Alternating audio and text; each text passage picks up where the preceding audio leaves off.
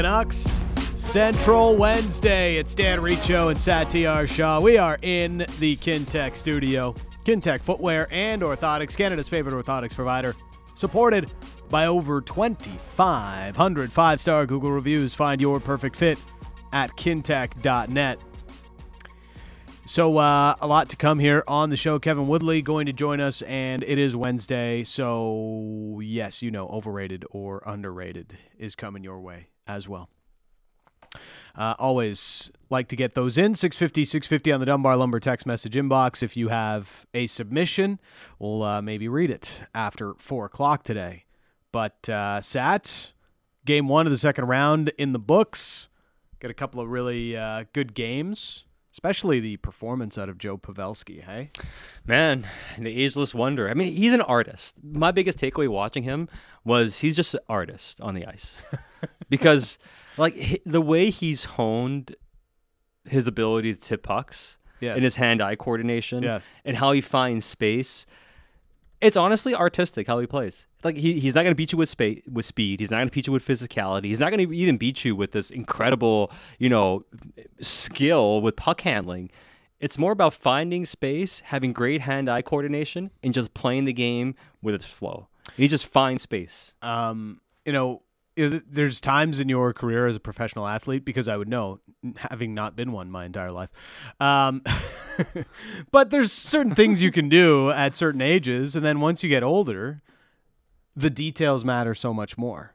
And honing those details, honing those specific areas of the game.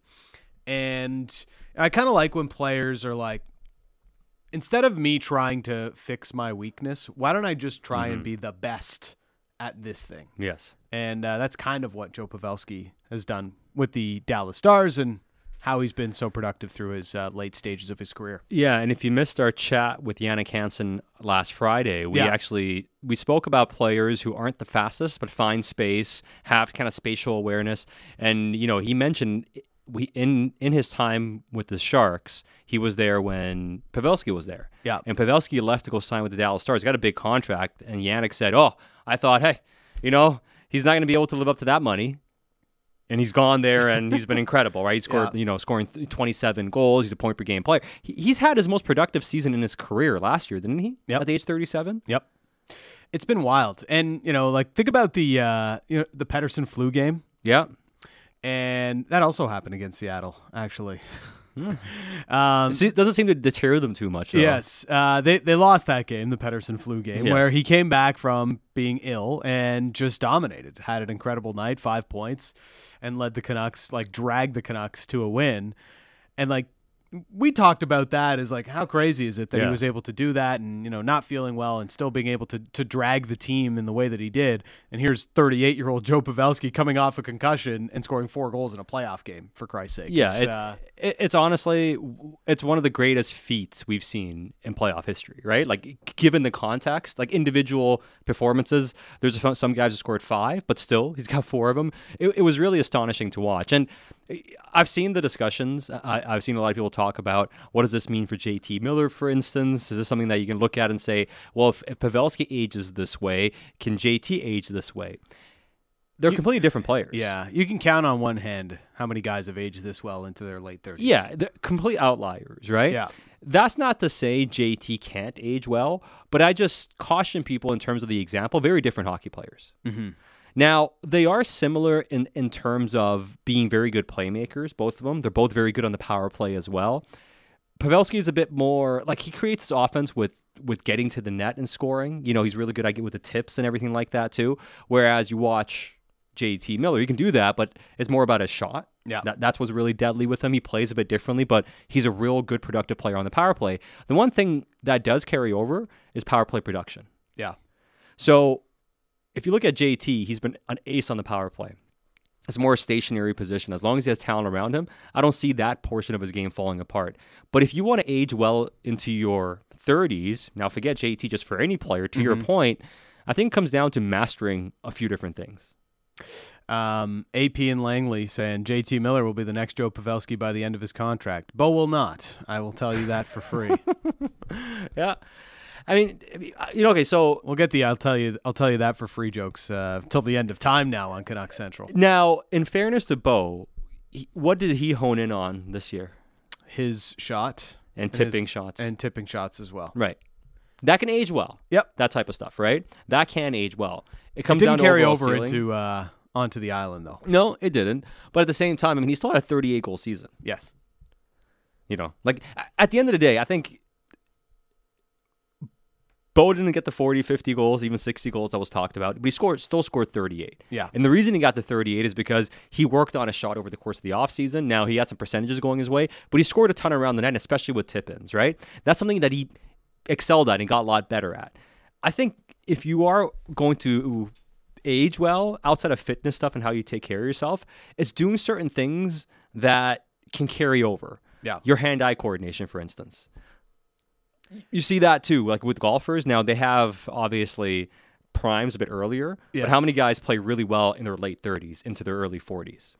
It's more about, I think from an NHL perspective, for me, it's, when you talk about prospects, like what's going to get them to the NHL, right? What's their skill that translates?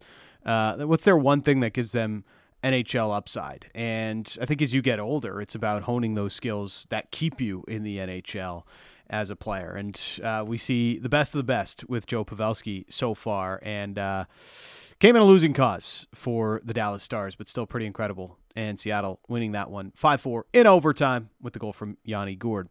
So we'll talk about the other teams a little bit later on. Mm-hmm. This is not Leaf Central, so we won't get into that just quite yet. We'll talk about the goaltending with Kevin Woodley coming up a bit later.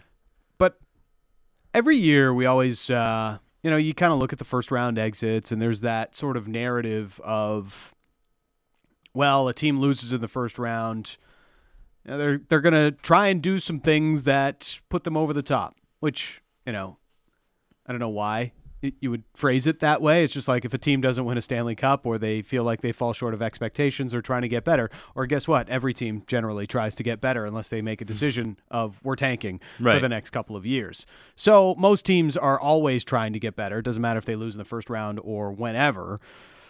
Reality is, though, a lot of teams are capped out. We talked about this with Frank Saravalli on Monday. Mm-hmm.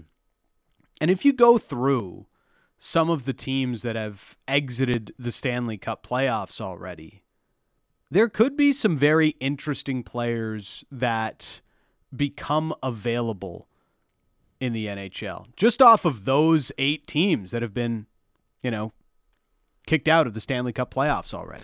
Yeah, and we kind of discussed this about Boston. It's going to be hard for them to be as good next season if Bergeron doesn't come back for a cheap rate because they don't have a lot of cap space. Yeah. They have a lot of free agents, not a lot of cap space. How are they going to become a better hockey team next season? It seems like a tall order. Same thing for the Colorado Avalanche. They have, $13 million in cap space and a bunch of players to sign? A whole lot of players to sign, including Bo and Byram. The Minnesota Wild probably have to trade somebody to sign all their players. Yes. And they just signed Marcus Johansson to a 2-year extension. Yeah. At $4 million. So, Boston's going to be in real tough to keep everybody around. We talked about this with Frank, guys like Grzelcyk, Carlo. They've got a couple of unrestricted free agents, maybe one that is most intriguing. Connor Clifton is an unrestricted free agent right shot defender that's played really well in a third pair role. The Rangers, yeah, they have $12 million in cap space, but a lot of it has to come down to signing their own guys. Like Keandre Miller is going to take up a huge part of that. Yeah, Keandre Miller's getting paid. Yeah, this offseason.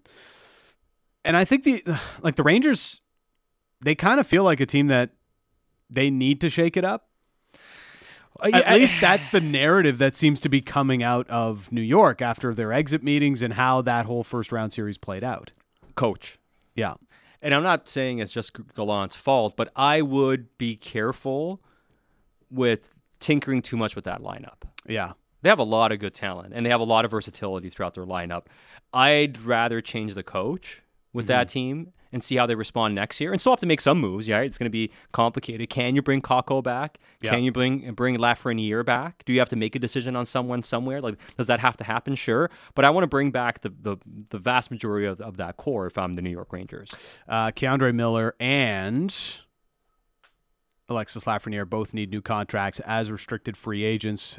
Patrick Kane, Vladimir Tarasenko, UFAs, they probably hit the market. Tyler Mott, it sounded like he's more open to staying with New York this year after getting traded at the deadline. So don't expect him to be a UFA again. No, and Tyler Mott, given what we've seen, not only the trade from Vancouver, where Vancouver got a fourth-round pick for him, which was actually higher than whatever they got this year, which was a seventh-round pick he got traded for, whatever it was.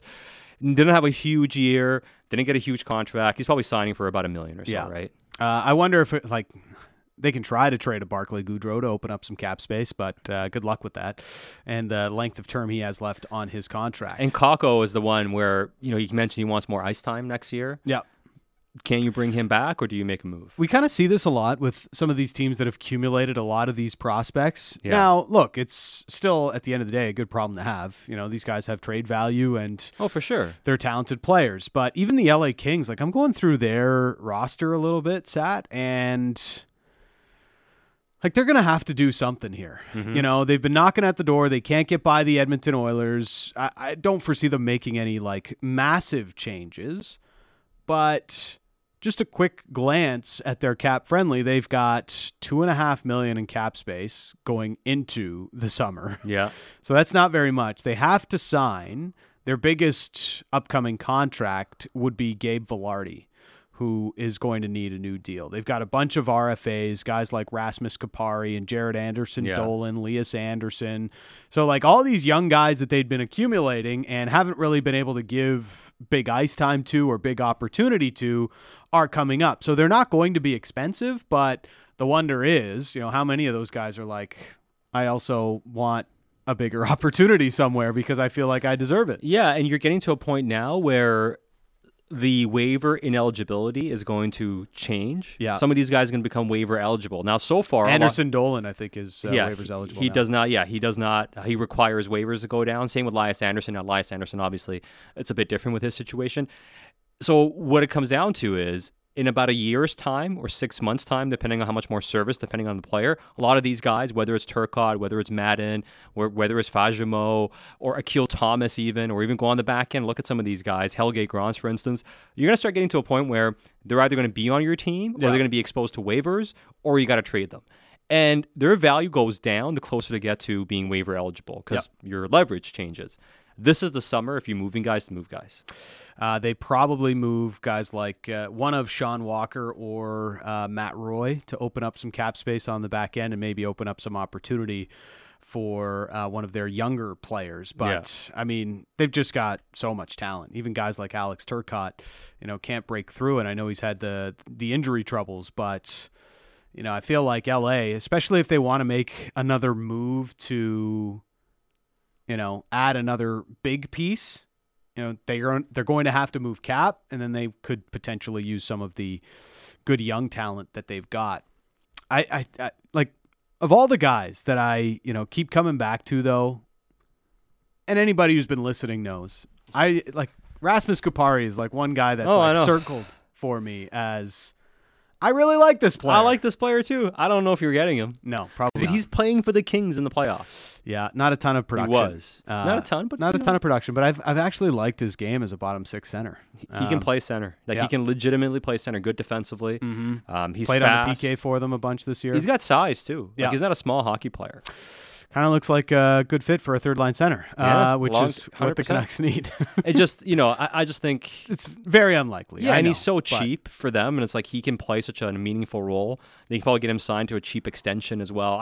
The lack of production keeps his number pretty low. Makes it easy for them to keep him around, right? But I'm with you. That's the type of player that this team could really use. It's just, what does it require for you to pry that player away from somebody?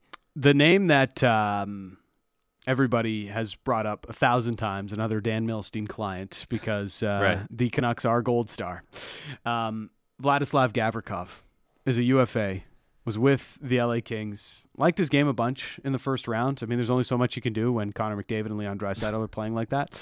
But, Elliott kind of mentioned it on 32 Thoughts a couple of weeks ago that he heard the LA Kings offered something in the range of $5 million per. That's not something the Canucks can really even No. begin to approach if Gavrikov is looking for more than $5 million per. Yeah, and I think he's also mentioned the tax situation is going to matter as well for him and how he's going to handle that. And we talked about how there are ways around it, but if you really want to look at truly maximizing it, there are places you can go where you get the most you can possibly get. It seems like money is a huge motivator for him. Yeah. Like, which is fine, but it's like the motivation for him. Yeah. Which, it's totally fine. But he's transparent. You know what I like about it? He's very transparent about it. I want to get the biggest contract I can possibly get. Yeah, and to pay the least amount of taxes possible. Yes. So does he end up in Florida somehow? Maybe he does. Yeah, I mean, but there's other spots. Yeah, he makes like a team like the Panthers, for instance. Yeah. If they have some space. Yeah, if they can create some space, he makes a lot of sense on their left side. I bring this up just to say, because we always get the questions about it, Gavrikov, probably not going to be a Vancouver Canuck, for those that are wondering about that as we get closer and closer to free agency. Some other interesting players on some other teams. Scott Mayfield with the New York Islanders is an unrestricted free agent, right shot. Tampa Bay, they're going to lose Alex Killorn. Some other UFAs as well. I think Michael Asamont might be this summer's Michael Bunting. Yeah. Cheap guy is a Group 6 free agent and probably signs a cheap deal somewhere, but is a player that a lot of people think has more to give, is one of those late bloomers like a Michael Bunting. And then Winnipeg, we all know their situation with a lot of change coming with the Winnipeg Jets. But even a guy like Axel Jonsson-Fjallby is sort of interesting as a Group 6 free agent. Speed, has some size, can play physical, gets in on the forecheck.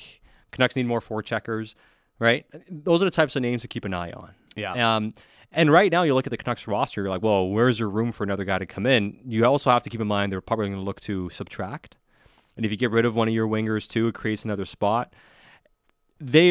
I would be surprised if they don't sign at least one player who's a good forechecker in free agency. And it doesn't have to be a big contract. It could be a smaller one.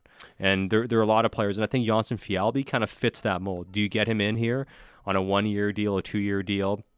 Kind of like the Dakota Joshua deal. Yeah. $900,000, $850,000, maybe $1 million or something. Stuff that you can easily move down. Mm-hmm.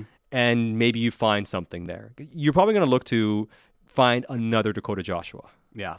They like, he profiles as the kind of guy that they want in that bottom 6. I don't know how many times Rick Tocchet mentioned it, but we need more forecheckers. Yeah.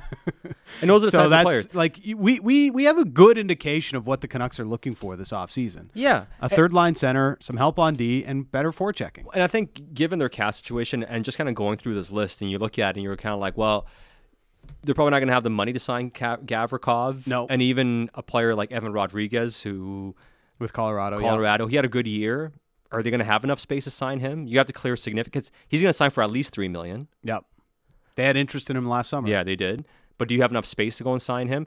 I can see the cheaper end of things because you can always add guys for $1 million or less and make it work. Yeah. And I think they'll dip into that market. The rest is going to be difficult. And that's why the one guy I do find somewhat interesting in terms of some size, toughness, but also leadership-wise, being the positive guy, being the fun guy, is Ryan Reeves.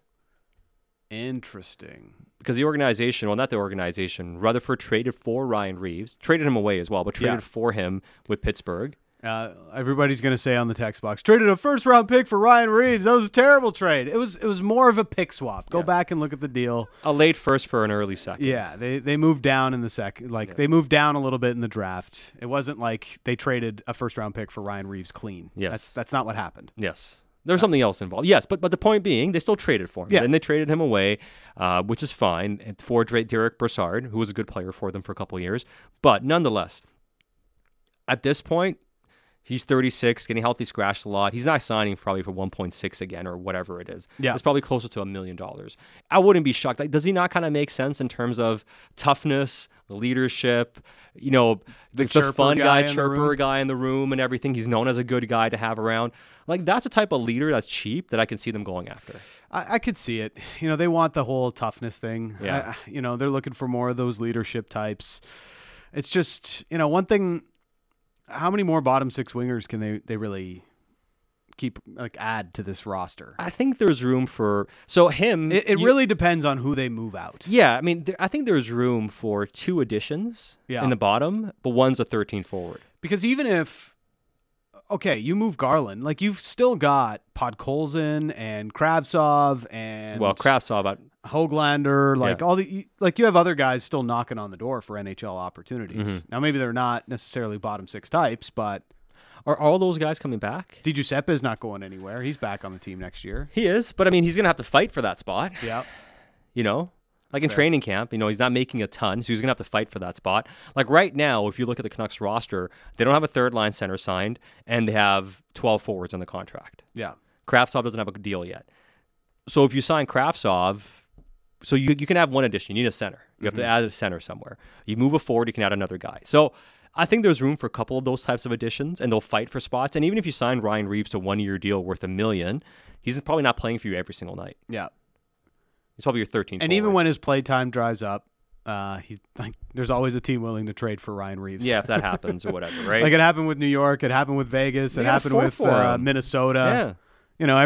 It seems like Ryan Reeves has always had some level of trade value around the league. The other parts with Minnesota, Dumba and John Klingberg are UFAs. Yeah, and too expensive. Too expensive. And the only way it makes sense is if they take cheap 1-year deals to rebuild value, which I don't see from Klingberg after already signing a 1-year deal. He's probably looking for some level of security here. Such a bad season. I know. But, I mean, how many years can you sign 1-year deals, right? Yeah. Do you just kind of...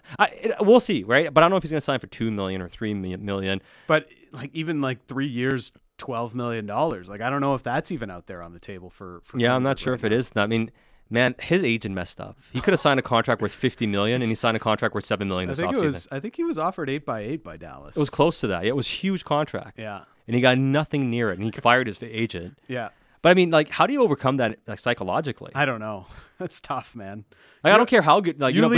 Okay, let's just conservatively say it was a $50 million deal. We know Dallas had a significant contract offer. Yes. Maybe it was 8 table. times 7. Right. Whatever. But still, that's $56 million. That's 56. So, there was a significant contract Even offer on the table. 7 times 7 is 49. And you're like, no, we'll get more in free agency. Like, you sure about this? Yeah. You sure about that? You sure about that? I'm not so sure. Now, he was coming off a decent contract. Yeah. But even then, he came off a contract and getting paid 6 or something. And he thought he was going to cash in for a lot bigger. So essentially, he feels he probably lost somewhere from 40 to 50 million at least. Yeah. And he's probably not making that back. No, he might be lucky to make 20 over the course of his career now. 20 over the rest of his career. I mean, it's a lot of money. It's either bet on yourself again and go for a short-term deal and pick your spot. Hopefully you go somewhere where you play power play 1. But, it worked out awfully in Anaheim for him. Yeah, so it's going to have to be cheap on those ends. And again, Vancouver's going to have to clear a bunch of cap space. I think it makes more sense for Vancouver to trade for a defenseman and trade for a center. Yeah. And that's shifting the money out. Do you move Garland for a third-line center? Yep. Type of deal, like we talked about before. Do you move one of your wingers for a defenseman? Mm-hmm. Or do you move a defenseman for another defenseman? Are you able to move any significant money out on the back end? Yeah. I.e. Tyler Myers. Yeah, for instance, could you move Myers for a contract that has a bit more term? Yeah. On the cheaper side? We made the example, and I'm not saying make this deal, for instance, but Marcus Pettersson has, 2 years left on his contract, 4 point something. You save a little bit of money now. Now you're adding a couple of years on the books, but what you're getting is a defenseman who may fit what you're looking for. Now, I just use him as an example. I'm not actually a big fan of trading for him, but that's just an example off the top of my head in terms of a player. I can see them exploring something along those lines. Love the texts. We'll get to some of those. Also, we have Kevin Woodley, who's going to join us, continuing to cover the Seattle Kraken and the Stanley Cup playoffs. Also, his take on some of the goalie things happening around these Stanley Cup playoffs. That's next on Canucks Central. The most opinionated Canucks show out there. Canucks Talk with Jamie Dodd and Thomas Drance. Be sure to subscribe on Apple, Spotify, or wherever you get your podcasts.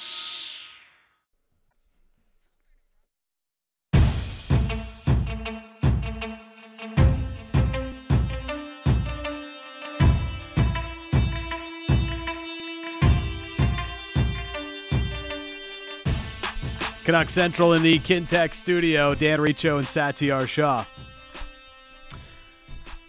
I know we all took joy in seeing that there are 2 people who hate watching the Toronto Maple Leafs.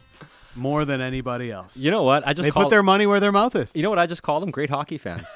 Great hockey fans. Showing up to a game to cheer against the team, but to watch NHL hockey. The thing that that got me was, why are these people wasting their money to go watch teams they don't like? It's like, you're going to watch NHL hockey? Yeah. It's like going to the movies. Why are you going to watch them? Well, I'm going to the movies to be entertained. I think it's great that they're like the two biggest celebrities in hockey right now. It's great. Everybody's writing stories about the two people who watch every Leaf game in the opposing team uniform in Toronto. It's pretty wild. Let's bring in our next guest. He joins us every Wednesday, the goalie guru, In Goal Magazine, and covers the Canucks at NHL.com. Currently covering the Stanley Cup playoffs at NHL.com. It is Kevin Woodley. What's happening, Woodley? Not much. Imagine, like, do you have to, have a dedicated closet for that? Like, that is not an insignificant commitment to jerseys for... Yeah, never mind the season seats at, the most expensive barn in the league. You're also getting 31 jerseys from other teams. To your point, if you can afford those tickets, you can afford to buy a whole bunch of jerseys, and you probably got a space big enough to store them all. Yeah. I think, honestly, they're great hockey fans. That's how I view it. Probably a lot of people in Vancouver that agree with you, sir. Do you hate watch teams, Woodley? No, it's funny. Like I've heard that discussion. I don't. I mean, are there teams that I cheer to lose across a variety of sports when I watch them? Yeah, for sure. But if I'm watching them in the playoffs, it's because it's the playoffs and it's on the biggest stage, not because I want to see it. Like, I'd never watch just to see a team lose. Like, I don't know. Maybe I'm just that's not my thing. You're too nice of a guy. That's why. I've got more important things in life. Yes. I would like to think than committing my time just to watch a team lose. If it's a big moment and they're in it, I will cheer against them. Well, yeah. But watching just for that, that's. I almost said beneath me, but I'd like to think it is a little bit. Apologies to anybody who does it. Speaking of more important things, how's your gecko? Chameleon. Sorry. Fine. Yeah, Thank you very much for that. Yeah, yes. She's doing just fine. Little eye issue, but we got that all cleared up. Yes. And much to my wife's chagrin, the chameleon has survived. She's very cute, by the way, the chameleon. I saw photos. But anyways, moving to the playoffs, and let's start. We mentioned the super fans, so let's start with the series between the Leafs and the Florida Panthers. I mean, break it down for us. Samsonov, Bobrovsky, what's going on after the first game? Well, they're both Jekyll and Hyde, right? Yeah. Somebody sent me a note last night, can Bob channel Vezina trophy-winning Bob throughout the playoffs? And my response was he doesn't have to. He has to just do it 4 out of every 7 games. Yeah. Right? Because consistency has been the issue. And even last night, there are moments where the same athleticism that allows him to make saves that can change a game or keep them alive in a game. I think of that, that right-to-left push on the 2-on-1 down low late in the game, although they had a 2-goal cushion, but you never know what happens if Toronto gets one with all their firepower. The same things that allow him to make some of those saves tend also to get him in trouble. There can be an over-aggression. There can be too much movement that costs him at times. I mean, even on the Nyes goal, as much as we applauded the move that Nyes made and it was worthy of appreciation, where was he going? Where are you going? Yeah. You're not in the picture anymore. I feel like when I was at the Cannes tournament and Chris Higgins had a breakaway and he faked me, and honestly, by the time he put it into the empty net, the best news for me is I was so far out of the picture that I wasn't in any photos because I had bit so hard. Both of these goalies have an element of that to them. How many times have we seen Samsonov give up a goal where he's not even in the net? And Bob has that, I don't say ability, but he certainly has that in him too. And so, it's almost who can sort of find enough consistency and enough of those big nights. And like I said, because I don't think truth be told, I don't think you can expect 7 of them out of either of these guys. That's just the reality. It's who can find 4 of them or get bailed out often enough that they only need 3. And there's a little bit of that going on throughout the playoffs, I was looking at, ClearSight's sort of top 10 goals saved above expected for the regular season. There's only one goalie left from there, and that's Jake Ottinger. And Seattle hung 4 on him in one period last night. So, as much as the goalie union is going to come take away my card if I keep saying this. It really is. It's gone from goaltending doesn't exist in a vacuum as my catchphrase, like team play matters, to I almost want to say team play matters more. And we're seeing that in these playoffs. It's a team that's able to dictate to their terms outside of a few instances, and Shesterkin, bailing out the Rangers almost enough to get them through would be one of them. But for the most part, it's the team that's able to dictate terms in terms of what they want to play, what they want to achieve, both offensively and defensively, to the point where, goaltending, I don't say it's irrelevant, because Vitek Vanacek for the first 2 games of that Jersey series, if you don't have it, you're in trouble. But it's just like a lot of teams, they don't need spectacular. They just need don't screw up. Make the saves you're supposed to make. And that's kind of where we're at right now, and it kind of follows that Colorado model that won a cup last season. Yeah, and speaking of which, I kind of think that's what's been going well for Grubauer. Like even in Game 7, he just made a bunch of saves. Made more saves than the other guy, and that's kind of been a trend as offense has started to pick up around the league, Woodley, where it's just make more saves than the other guy, and that's kind of, at least from a basis point for Seattle, that's kind of been their motto all season long. Because I wouldn't say their goaltending's been great at any point this year. It's just they've been able to make more saves than the guy on the other side.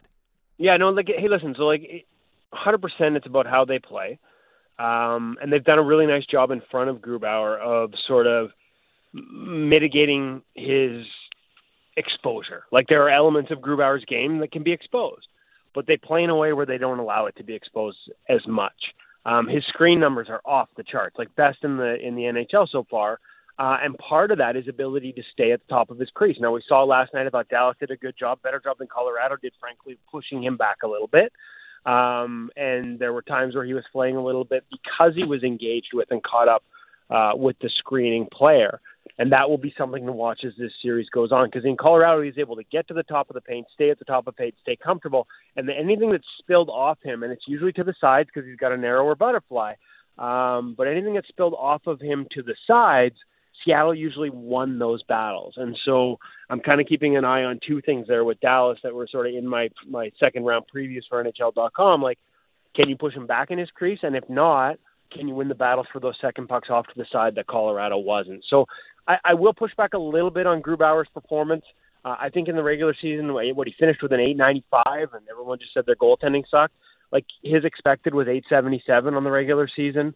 He was certainly not top 10 in the league by any stretch, or even top 15, but he was in the high 20s relative to his environment. He got a lot of tough starts earlier in the year. They didn't play well in front of him, and maybe some of that was a loss of faith in how he played last year as a team.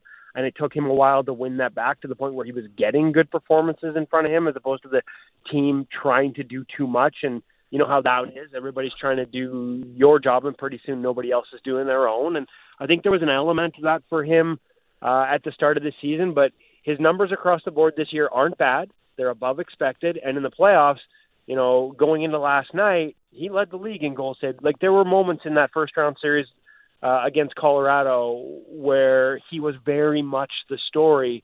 And I think there were parts, especially early in Game 7, where that was the case. So I give him a ton of credit for them getting through. As much as the support is in front of him, and as much as Seattle's success is probably predicated at the other end by their ability to sustain that forecheck and overwhelm teams and not allow teams to attack, when they've gotten into Seattle's end, especially in that first round, Philip Grubauer was excellent. So with the Kraken, like, are they just like really good? Because we keep saying they're the underdog in all these games, and we had them that way against Colorado, and I guess they should have been. But it's starting to feel like first-year Vegas, where they spent the whole year trying to convince us they were good, but really they were just really good the whole time. Is that kind of where we're at with Seattle right now? I think there's an element of that. I think one of the things that led to some of their inconsistencies in the regular season is that the way they play, the key to their success, that forecheck that I talked about, like it's one thing to have depth. Depth allows you to have 4 lines that will play that way. But it's really hard to sustain that level of commitment and effort on the forecheck and discipline within how they execute it over an 82-game season. And I think there were periods where there were just lulls, where or they lost that focus, or they didn't get it from all four lines. And because they really are so dependent on it, it doesn't take much sort of breakdown from that for them to look very average. But now you're into the playoffs, and every shift, every game, every inch matters, and there's that focus as a group. And I think it's much easier to do the things that make them successful night in and night out when you have that than it is throughout the season. Like, there were signs of this team throughout the regular season, but it wasn't consistent. And when every time it waned, I think a lot of people looked at them and looked at some of their games within those moments and some of the results. And just, like, you know, to be honest, I was there waiting for them to fall off, waiting for somebody to catch them. Yeah. You know, if there was a team in the Pacific that you expected to fall out and get caught and maybe end up out, it was probably them right from the start. But I think there were moments throughout the season that they showed when they get this execution level top to bottom, this is what they're capable of. Now they're also, the other part of that is, can you get the goaltending? Mm-hmm. And part of that is the commitment in front of him. But Grubauer has delivered that. As much as I talk about him being better than the numbers showed in the regular season, that he's giving them a level they haven't had in these playoffs. And so you add that to that other mix, and yeah, it's certainly, it's caught some teams off guard. It was too much for Colorado given their lack of depth. And yet that was a 7-game series where, you know, the Avs with pretty much 4 players still had enough to sort of push them to the brink. So let's see what Dallas had. Like, I'm not planning parade routes in Seattle just yet. I don't think it's fair to say they're a cup favorite, but better than a lot of people thought. Yeah, I think they've shown that they're capable of being that team. And, you know, again, we saw what that forecheck did to Dallas, their ability to establish it and kind of flummox the Stars early in that game especially. I'm curious to see what the adjustments are. Can they sustain it? Yeah. Can the teams figure out a way to break it? And if so, does anyone force Seattle to make adjustments? Because right now they just are who they are. They just keep saying it and they just keep going out and doing it. This is our game plan. This is who we are. We know what it is. And if we execute, we have a chance. And so far, when they execute, nobody's been able to tell them they don't. Yeah. I mean, I respect them so much more than I did. I'm not convinced, but I certainly respect them a lot more than I did, especially with how they've been able to get to the point they're at right now. Turning our sights to Edmonton and Vegas, who has the edge in goal? Oh, it's a really good question. And I think this one may go down to who's going to be better able to insulate what's going on in goal. Like Laurent Brossoit, you know, statistically, guys, in a small sample, even through the first round, Laurent Brossoit gives the Vegas Golden Knights an advantage in goal. Stuart Skinner, for everything he accomplished, and as impressive as it is, given his lack of experience and the fact he's a first-year kind of NHLer and the All-Star game and all the things, like up until March 1st, he was well below, almost 0.7 below expected save percentage. And a lot of what he was doing was courtesy of the fact that, and I've talked about this before, like Edmonton is like Toronto was a few years ago. Everybody thinks they're an offensive team that doesn't defend, and it's just not true. They defend very well. They insulate their goaltending. The last month, 6 weeks of the season, Skinner really took a step. Like, he was really good. We didn't see that guy in the first round. They're going to need that guy as they move forward. Otherwise, we could see more of the other guy, frankly. And so because those questions linger, because of the inconsistencies we saw from Skinner in the first round, they got through with him being, you know, below expected again. I think it's fair to say that Vegas has an advantage, and yet I think the advantage with the Oilers as a team, especially in the way they're able to create dynamic offense, and if they ever go on the power play, it's lights out. Like, no team is better equipped to negate that goaltending advantage in a hurry than the Edmonton Oilers are. So going in is one thing. Let's see if I got the same answer to your question tomorrow night. And the other thing too is, you know what the Oilers do really well? They rip apart opposing goaltenders with pre-scout and tendencies. And part of that is having the personnel on the power play to execute. Like, hey, this is a weakness. We need to create this type of scoring chance. Oh, by the way, it's also a really quality scoring chance on anyone, but it's going to really exacerbate this guy's weaknesses. They actually have the people that can go out and create those types of scoring chances. And it's been a couple of years now in a row where I've watched tendencies that I wasn't even really, you know, hadn't really picked up on going into a series, even when I do the work and the pre-scout work. And then as soon as you see them exploit it once or twice, you're like, oh my God, they've identified this. Look at this. There's a delay here. There's a tendency to reach here rather than shift, and they're going after it. And 3 games later, they're still going after it, and they're having success against it. And so you combine their ability to do that with the fact that Brossoit actually comes out of their system, that their goalie coach is familiar intimately with his game because he coached him for years, dating back to time with the Oil Kings before he was even in the Edmonton system. And you got to wonder how much that goaltending or how long that goaltending advantage on paper will last for the Vegas Golden Knights. Did Stuart Skinner send you a personal thank you for telling everybody that it was, or showing everybody that it was a broken stick and not his fault? No, hey, listen, goalie union. They may be taking away my card for my comments about the teams not relying on goaltending in the playoffs as much as they used to, but I get it back for that one. It was really weird. I was watching the replay, and I know he's not Mike Smith, okay? And there are times where he tries to do too much, and he tries to be too much like Mike Smith, probably from having spent time with Mike Smith. But he's a pretty good puck handler. And the way his blade went over top of the puck, he doesn't have enough curve on the blade of his stick for that to happen short of something going wrong. That is not a 99 out of 100. That's a 999 out of 1,000 passes. And I just couldn't figure it out. And so I hit rewind before the analysis had even started, and I saw that it had broken and gone over, and I'm just like, I could see it on Twitter, people losing their minds, and I'm like, hey, nobody's caught this yet. I got to put it out there and be the first. There's an element of that. But yeah, there's a protect the goalie union in there, and then it's funny because I wish I'd actually just let the play run a little bit, because it would have been obvious to me as soon as he went to the stick to the bench to get another stick. It's like, oh, definitely something is wrong here. And I'm a little surprised, actually, to be honest with you, that more people didn't recognize that. I think I even heard one person, or I was on TV, or which broadcast I was even watching, because I was watching on my computer too, which is through the NHL TV program, and it was kind of like, oh, he's blaming the stick, he's going to get a new one. And sure enough, there was a reason to blame the stick. And I've had people light me up on the CCM and oh, how can this happen? Man, it happens. And there's no way to know that it's cracked until you put your weight on it to make a pass, because it's the only time you put that flex into a stick. And once you've got a crack like that, it's going to fail as soon as you do. If there's a lesson out of this, it might be, because I saw people even afterwards hey, can't try and make that pass even if he doesn't know. And if there's any lesson out of this, maybe if you're Skinner, you lean on that stick a little more often during a game to make sure it's intact. But I think that was just such a complete fluke. It's not a spot sticks typically break either. That's a pretty rare breakage spot. So, but happy to bail out the fellow member of the goalie union and get people off his back a little bit. Was not his fault.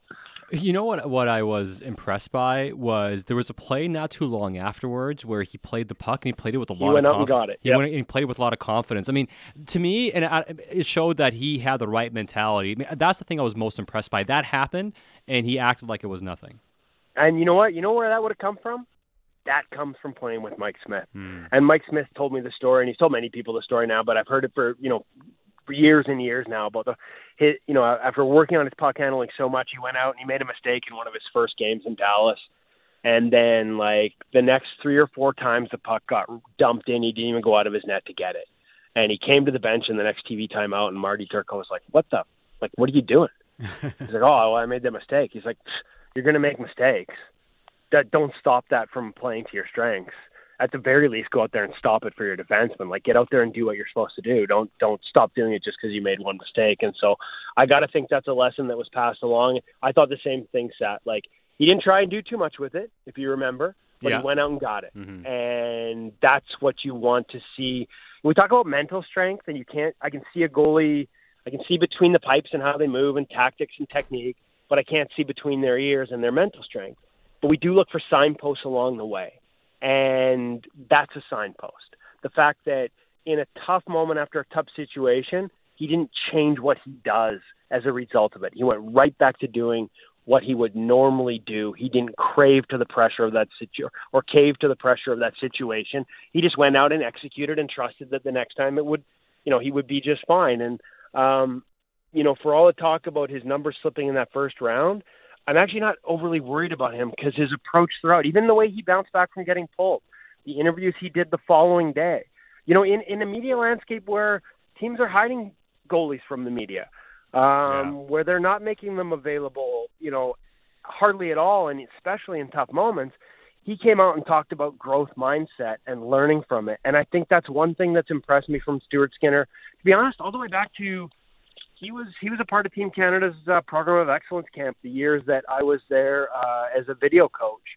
And he was a kid that came out and sought me out looking for extra material and extra feedback at those camps. And it's kind of part of what I think, because Dustin Schwartz, the goalie coach at Edmonton, was part of those camps too, and they ended up drafting him after that one camp. And it's a really impressive mindset and mentality, and it's part of why I think even if there are speed bumps along the way in the playoffs, I love that they went back to him. I wasn't sure they would because I liked how Campbell played after basically giving swimming lessons the first couple of minutes. He looked like a goalie again when he got into that game, and I thought they might stick with him. But trusting Skinner's ability to move on mentally, whether it's from that gaff with the broken stick and the puck handle or from a rough start, these are all good signs, not just for this playoff run, but for long term if you're the Edmonton Oilers and he's the guy you're going to hitch your wagon to, regardless of having signed Campbell. We got about a minute. Who is Akira Schmid and where does he come from? I know he played a few games this year, but it's always crazy when you see a guy show up in the playoffs and stand on his head the way that Schmid has. Very Cam Ward-like, yeah. Well, here's the one thing, though. And I tweeted this out, and when I read that he was the first off the ice for Game 3. First of all, Vanacek wasn't giving them what they needed. I think he still might have the most goals saved below expected, after just 2 games in the entire playoffs. And the lack of hesitation, Akira Schmid, there were only 2 goalies in the entire National Hockey League this year that had a better adjusted save percentage than Akira Schmid, Linus Ullmark and Philip Gustafsson. So in a very small sample, this kid showed that he could do something. And I think also as you get to see more and more of him, listen, he's got a physical skill set. He's got a somewhat calm, quiet style of game. There's a lot to like about him. But I think it's that lack of panic and that structured game and that mindset that leads you to believe he could handle the moment. The physical tools are there. The results were there. The only question was, could he repeat them in this environment? And obviously the Devils know him better than us, and they had faith that that was the case and that he could translate those results, into a playoff environment. I'm curious to see if he can keep it up. I think for sure there were things the Rangers didn't do that with time other teams will try and attack. I look at Game 7, in Game 6 they had good results going top glove. So all of a sudden in Game 7, that's all they're doing is going top glove, and he was sitting on it. And I think if, in my pre-scout for this round, if you make him move east-west and then you're in a one-timer situation or a low-high play and he's in transition, high glove all day, because when he moves, he lowers his hands. But in the one-on-one situations, they got themselves partial breakaways down the wing, things like that in Game 7. He holds his glove with the fingers up, almost like he's holding it out to say stop, right? Like a stop sign. And in one-on-one situations, you got to attack that with shots low glove, and they just didn't. They kept shooting it right back up into his coverage, and then late in the game on a lateral play, I think it was Trocheck, again, he's moving, the hands are down, and he shoots it low glove. I'm just where was the pre-scout? I don't know if it was there and there was a lack of execution or if the pre-scout just wasn't there. But those are the types of things that as the playoffs go on, other teams become intimately familiar with them, and the book on Akira Schmid will grow, and teams will try and target those things. And there's going to need to be an adjustment by him, because if you just keep doing what you're doing and you're not willing to adjust, eventually you'll get exposed. I think there's a good enough goalie there that I don't expect that exposure to be, severe, because he's got a steady sort of base to work from. But to expect him to perform at the level he did all season in a small sample and to continue as the playoffs go on, that might be a big ask. Then again, if you're the New Jersey Devils and you're scoring 4 a night, you don't need it. He's in tonight against Freddie Anderson for the Carolina Hurricanes. That game starting up in just a few minutes. Woodley, always appreciate the time. Thank you. You're welcome. And, hey, Carolina, I will bet you good money we see both goalies in this series, even if Freddie Anderson plays really well. All right. We'll take that one. Yeah. Thanks, Woodley. Thanks, guys. There he is, the best in the business. In Goal Magazine and NHL.com, Kevin Woodley. Not enough time, honestly. Like we didn't even get into the Carolina stuff. There's other things to follow up on in terms of goaltending. Just incredible insight. The Stuart Skinner stuff, I was just so impressed. And I was interested to hear Woodley about it as well, because that happens. You probably want to crawl into a hole.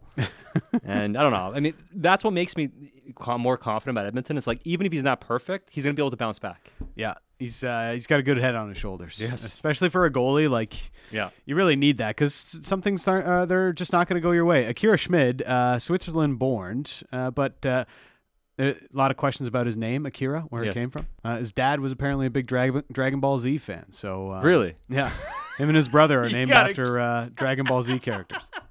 That is tremendous. It's a great story I read today. It's incredible. What's his brother's name? I forget right now. All right. Well, we're very late.